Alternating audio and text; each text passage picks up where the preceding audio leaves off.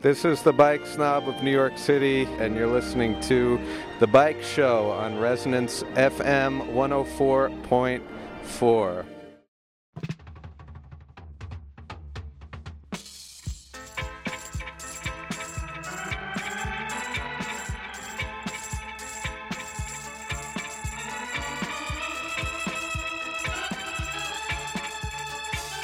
One of the things that I love about being out on my bike is the way that it makes my mind wander.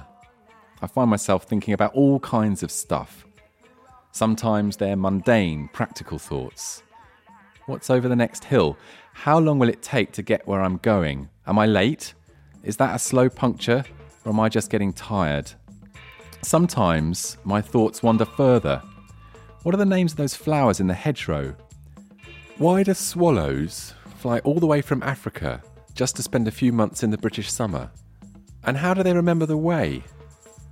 Those clouds in the distance, what made them into that strange shape? Sometimes things get really philosophical. Why does going for a bike ride make me feel so happy? What is happiness? What would my life be like if I couldn't ride my bike anymore? What's life going to be like when I'm dead? You know, the kind of thing. I'll often find myself thinking about my bike, usually about what needs fixing, but sometimes I can just find myself reflecting on its deceptive simplicity, on how this mechanism and I have become conjoined, united in motion, me and my machine. And that leads me to ask myself, what is it that makes a bicycle? For most people, it's all about the frame. The frame is the soul of the bike. It's the frame that lends the bicycle its identity and continuity over time. If you took off all the bits and pieces, the handlebars, the pedals, the chain and all the rest, and you replaced them with new components, even if you sprayed the thing a totally new colour, as long as the frame's the same, it's the same bike as it was before.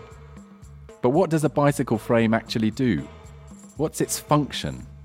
A bike journalist friend of mine once told me that a frame is just the thing you need to keep the wheels in the right place.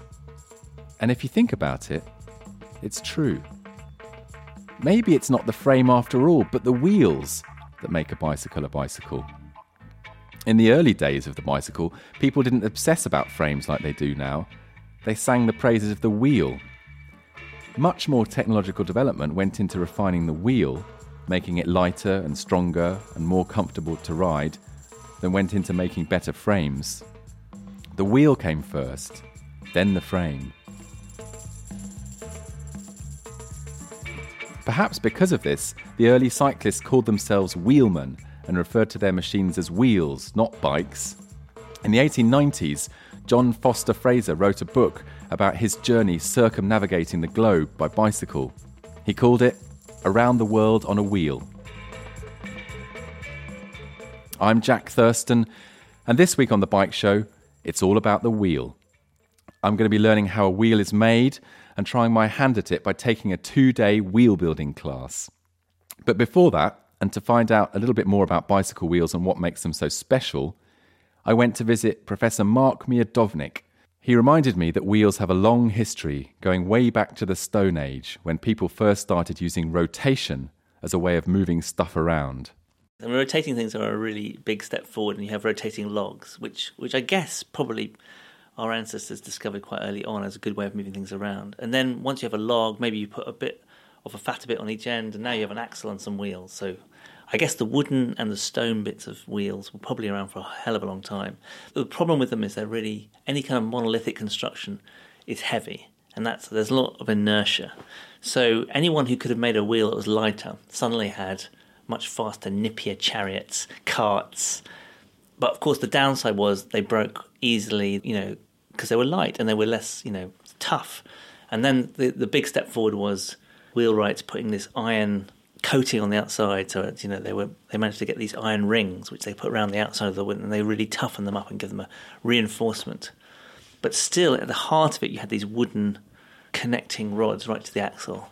In this kind of old school wheel, everything's being pushed together, so the weight of the vehicle is pressing down on the wheel, which is then pressing down onto the ground. Yeah, Right. the whole thing's about compression. So if you compress everything in, and lots of materials are quite strong under compression. Wood's strong, stone is strong. So when did the idea come to have a spoke as a wheel instead of a chunk of wood? Is the Industrial Revolution comes along, and iron and steel starts to become mass production.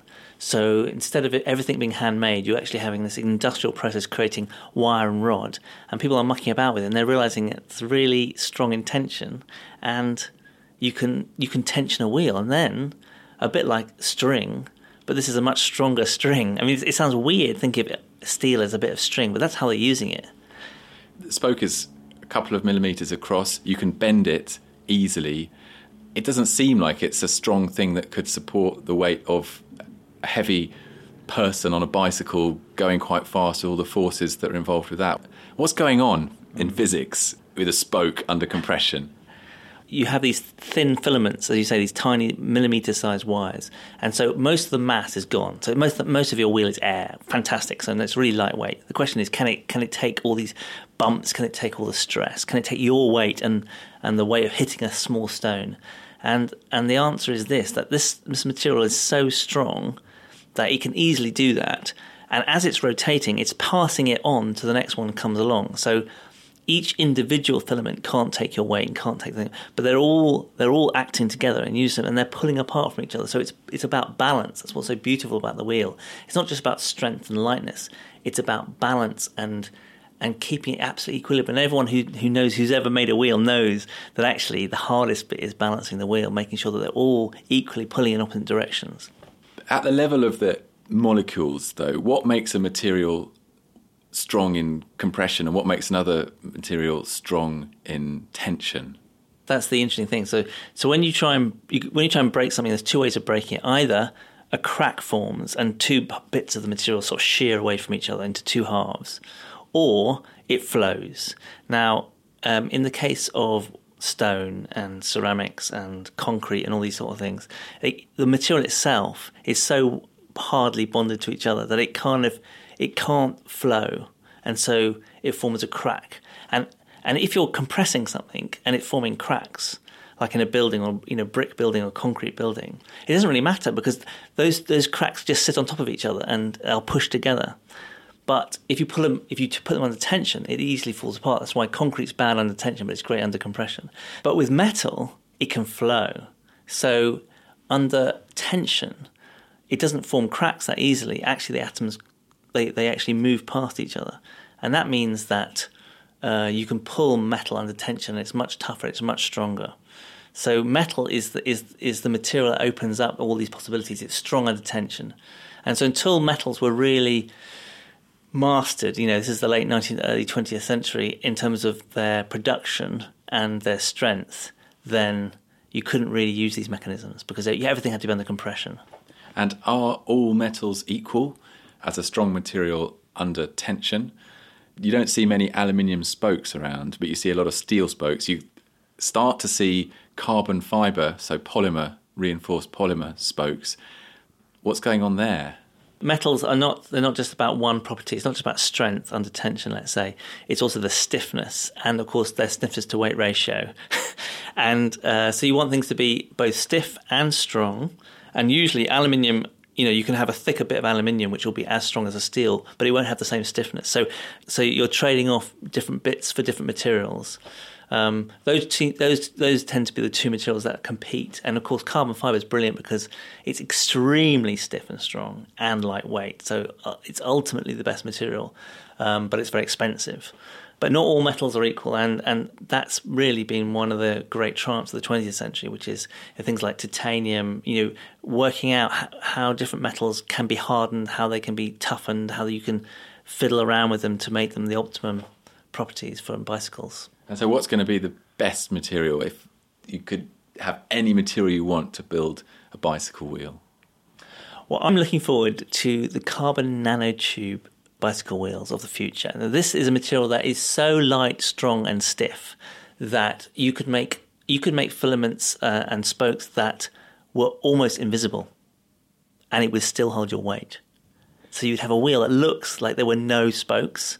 There would be hairs, tiny hairs, but it'd be fine. Before getting carried away with the idea of carbon nanotube wheels, I figured it was probably worth starting with the bog standard wheel with steel spokes. Arriving at the slick headquarters of Cycle Systems Academy down by the canal in Islington, I tried to remember everything I knew about bicycle wheels. It didn't take long because it didn't amount to much. Although my toolkit does contain a spoke key, which is said to be useful for fixing a buckled wheel, I'd never actually used it, and I'm not quite sure I know what to do with it if I did need it. As for actually building a wheel from scratch, that seemed more than a step too far. So with my confidence at an all-time low, I took my place among the other students and listened as Ben, our instructor, began to talk us through the process of taking a hub, a rim, and some spokes, and turning them into a wheel.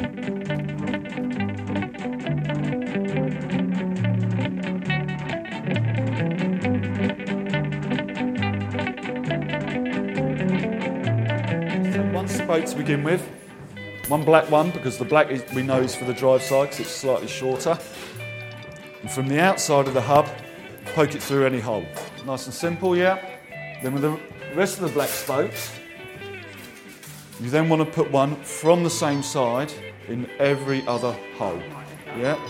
Okay, there you go, look. There you go, we'll start yours. Not every hole, don't fill every hole, just every other hole.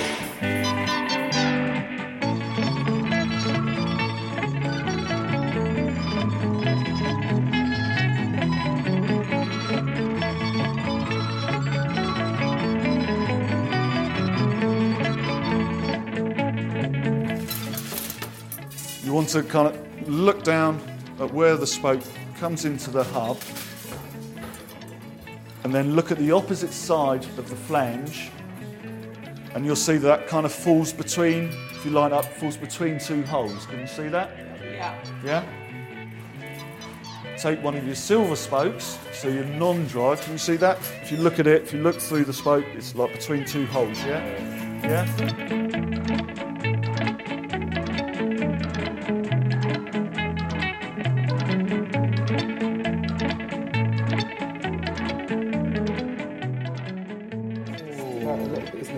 Maybe a little bit more, so that rim basically needs to go down a bit to bring that closer to the lock nut. So another half turn on the drive, if you can get it on there, because they're getting quite tight. Yeah, and if you couldn't, what would you have to do? You'd have to loosen these a little bit. To let it come up a bit. But I would try and put a tiny bit more on the drive side, and that's going to be spot on. So just quickly run round, do that, quarter of a turn, if that, Okay. and then just recheck it with a wag tool.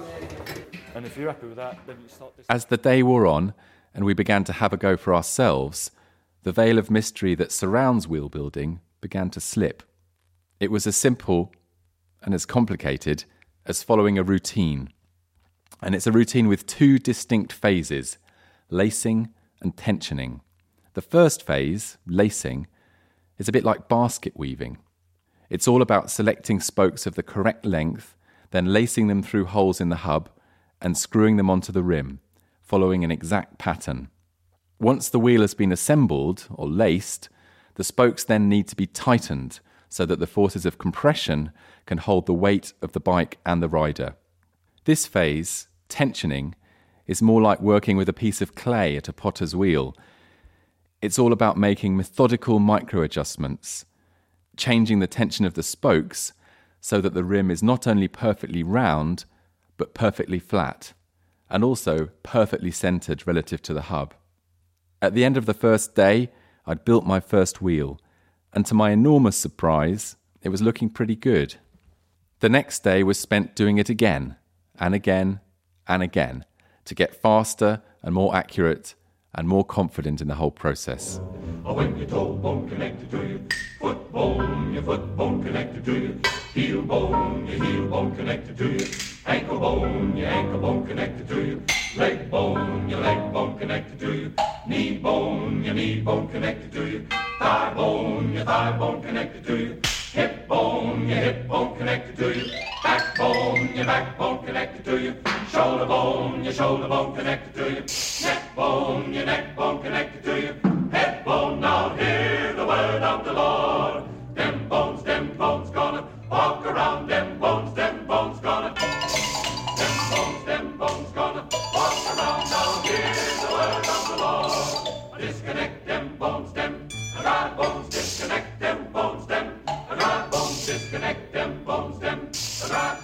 My name is Ben Drew, and I'm a recent instructor for Cycle Systems Academy in London. Why is there all this mystery about wheel building? Is it really a dark art? It certainly takes a lot of practice. The broad principles of lacing a wheel, truing and tensioning, are fairly simple and straightforward. It's a question of developing the right skills, the right feel, and having the experience of doing lots of wheels over a period of time so that you can make a really nice job of it. A well-built, hand-built wheel is always going to be stronger, more reliable and more robust than a cheap off-the-shelf wheel. Why do you think it does have this reputation for mystery and magic? Probably because it's easy to get wrong. You lace it wrong, it's not going to have the strength, the spokes aren't going to be the right length depending on what combination you're using, and it takes time and patience. Be very methodical about what you do, always start and finish in the same place so that you know in terms of as you're increasing the tension, you're putting even tension throughout the spokes. It's also a question of knowing how much to pull a rim over if there's a buckle in it, in terms of, how much is one turn of the spoke key going to actually produce in terms of moving the rim. Do I do two spokes together? Do I just do one spoke together, depending on how bad the buckle is or how much you need to pull it over? So there's a lot of things you have to remember, but for me it's really a question of being methodical, keeping an eye on where you are in the process.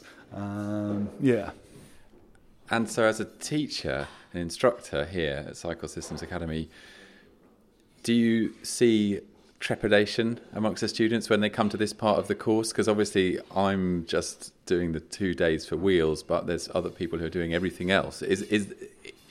Do they feel, oh my God, it's wheels? Very much so. And I think that's some of the magic, the black art, as you say, that, people have the impression that wheels are very, very difficult. Yes, it takes time to learn to do it well, but it's not that difficult. But a lot of people come into this sort of environment thinking, crikey, wheels, that's got to be complicated. I'm never going to be able to do that. But as you've seen, with a couple of days training, it's surprising the results you can get. Because we are here at lunchtime on the second day, and by the end of the first day, I had made a wheel which was round, and I felt like, wow. I mean, you were offering pretty clear step-by-step instructions, and if you're a good listener, it's reasonably easy to follow those. What makes a wheel that I made different from, a wheel that you might make, having made hundreds of wheels? It's really a question of tolerances, and the more often you build the wheels, the smaller the tolerances you can get. So generally within the industry, side-to-side movement, really that's got to be down to a minimum, particularly if you're running rim-operated brakes. The up and down movement, so you want to get it as circular as you can. That's very important. And then the dish, which is basically making sure that the rim is central over the hub, that again is very important. As long as your dish and your up and down are within 1 millimetre, that is your industry tolerance. They say 1 millimetre for side to side as well, but I like to get it almost completely true, particularly if you're running rim brakes, because you can set your brakes up really nice and close to the rim to give you a good feel at the lever and power at the lever, without the danger of the rim actually scuffing the side of the brake blocks because it's actually wobbling from side to side a little bit. But there are people who are renowned as wheel builders, not just bike mechanics. Why do you think they have got that reputation? People like Harry Rowland down in Ramsgate, for example. I think it's mainly because the quality of the build they do. They're always very, very high quality builds in terms of the tension in the spokes is always very even. The tolerances are right on there. They use decent quality components, which makes A, the job easier, but B, the wheel lasts longer. And therefore they have a reputation that develops from people who buy wheels. The wheels that last the customer, good 4 or 5 years, maybe longer. They'll tell their friends, I've had this set of wheels, I've never had a spoke go on me. They've stayed pretty much true for all that time. And that helps to reinforce a wheel builder's reputation.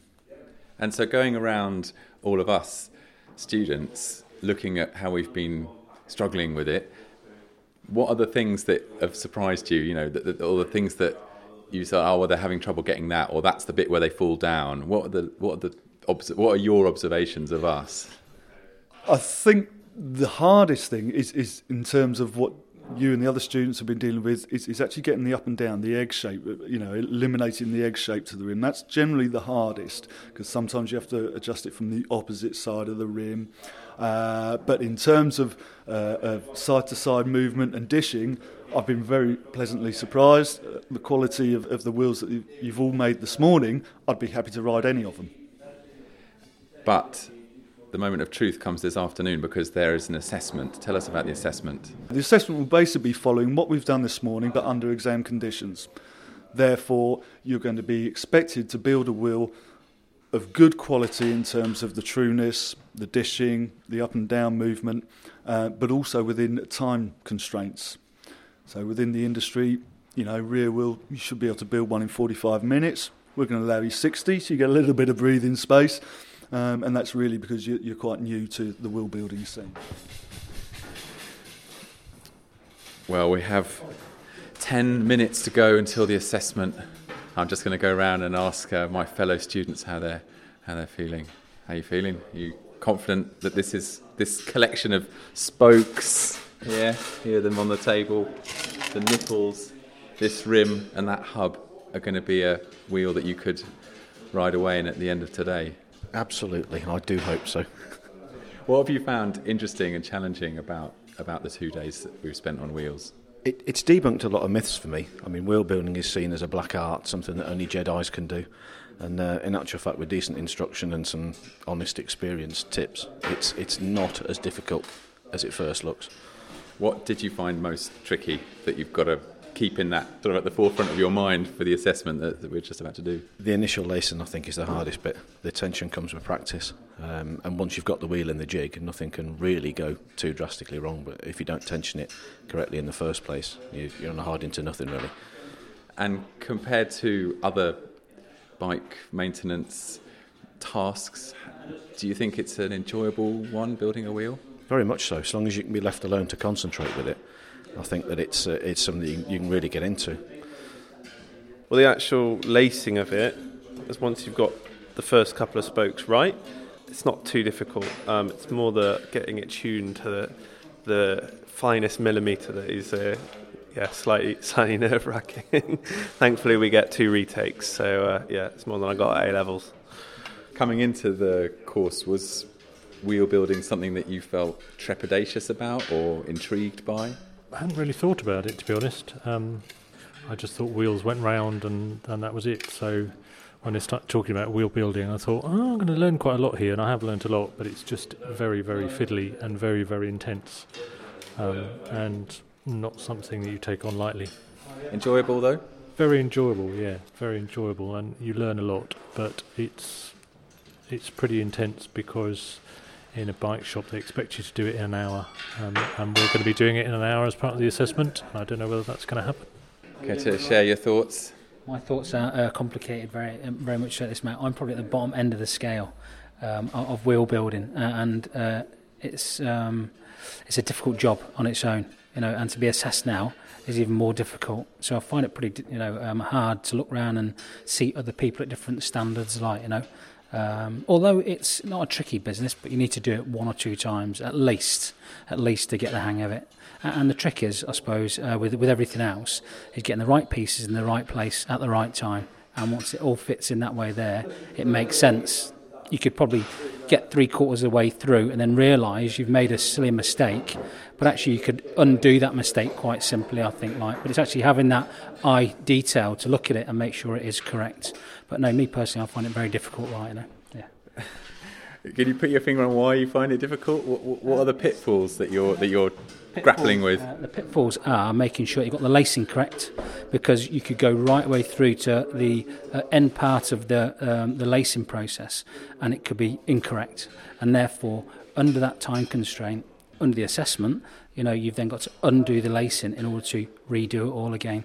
I suppose if you're in your own workshop and doing it under your own time, then it wouldn't really be a big problem, because you could physically look at it, see it was out of shape, and then redo it again yourself. So it is only a process of elimination, but time is always a good thing to look at to make sure you get it all right. So I guess the thing that I'm thinking about is how important it is to get it right the first time and take it slowly, because there is time, but not make mistakes, because once you make a mistake, you spend time making that mistake, but then you spend time undoing it all, fixing that mistake, and then you start again, and you probably got all flustered in that point, and you probably make yourself more likely to make the mistake or a different mistake again. Yeah, there's a simple process, isn't there?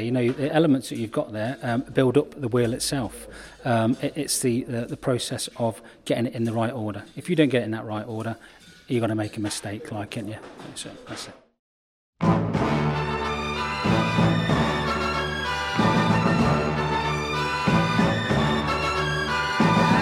Nocturnal, who won't take a chance, who'll go out in life and look for romance, although he knows his life and his love can be lost on the turn of a wheel.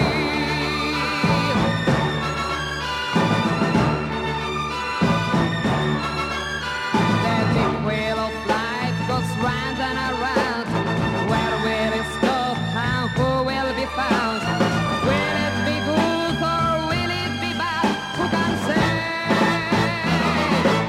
Turn of a wheel. Love is such a dangerous game.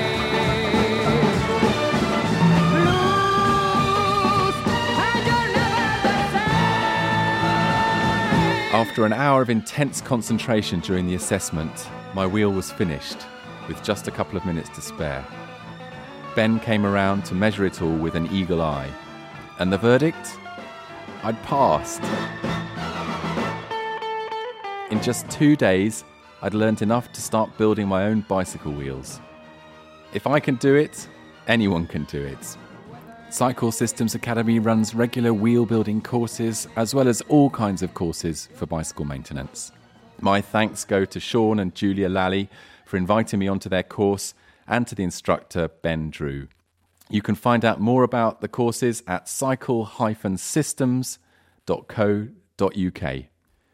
And Professor Mark Miodownik's new book, Stuff Matters, is out very soon and available at all good bookshops. You've been listening to The Bike Show on Resonance FM. I'm Jack Thurston, and until the same time next week, goodbye. What goes up must come down. Spinning wheel, got to go round. Talking about your troubles, it's a crying sin. Ride a painted pony, let the spinning wheel spin. You got no money and you got no home. Spinning wheel, all alone. Talking about your troubles and you never learn. Ride a painted pony, let the spinning wheel turn. Did you find a directing sign on the straight and narrow highway?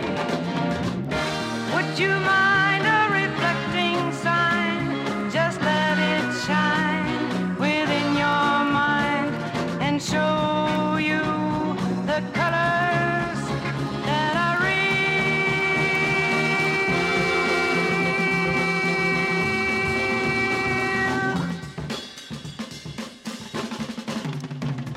Someone is waiting just for you. Spinning wheel, spinning true. Drop all your troubles by the riverside. Catch a painted pony, let the spinning wheel ride.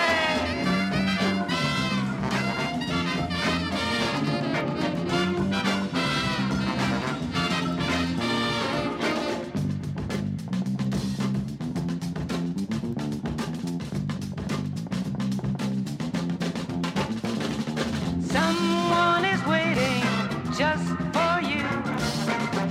Spinning wheel, spinning true. Drop all your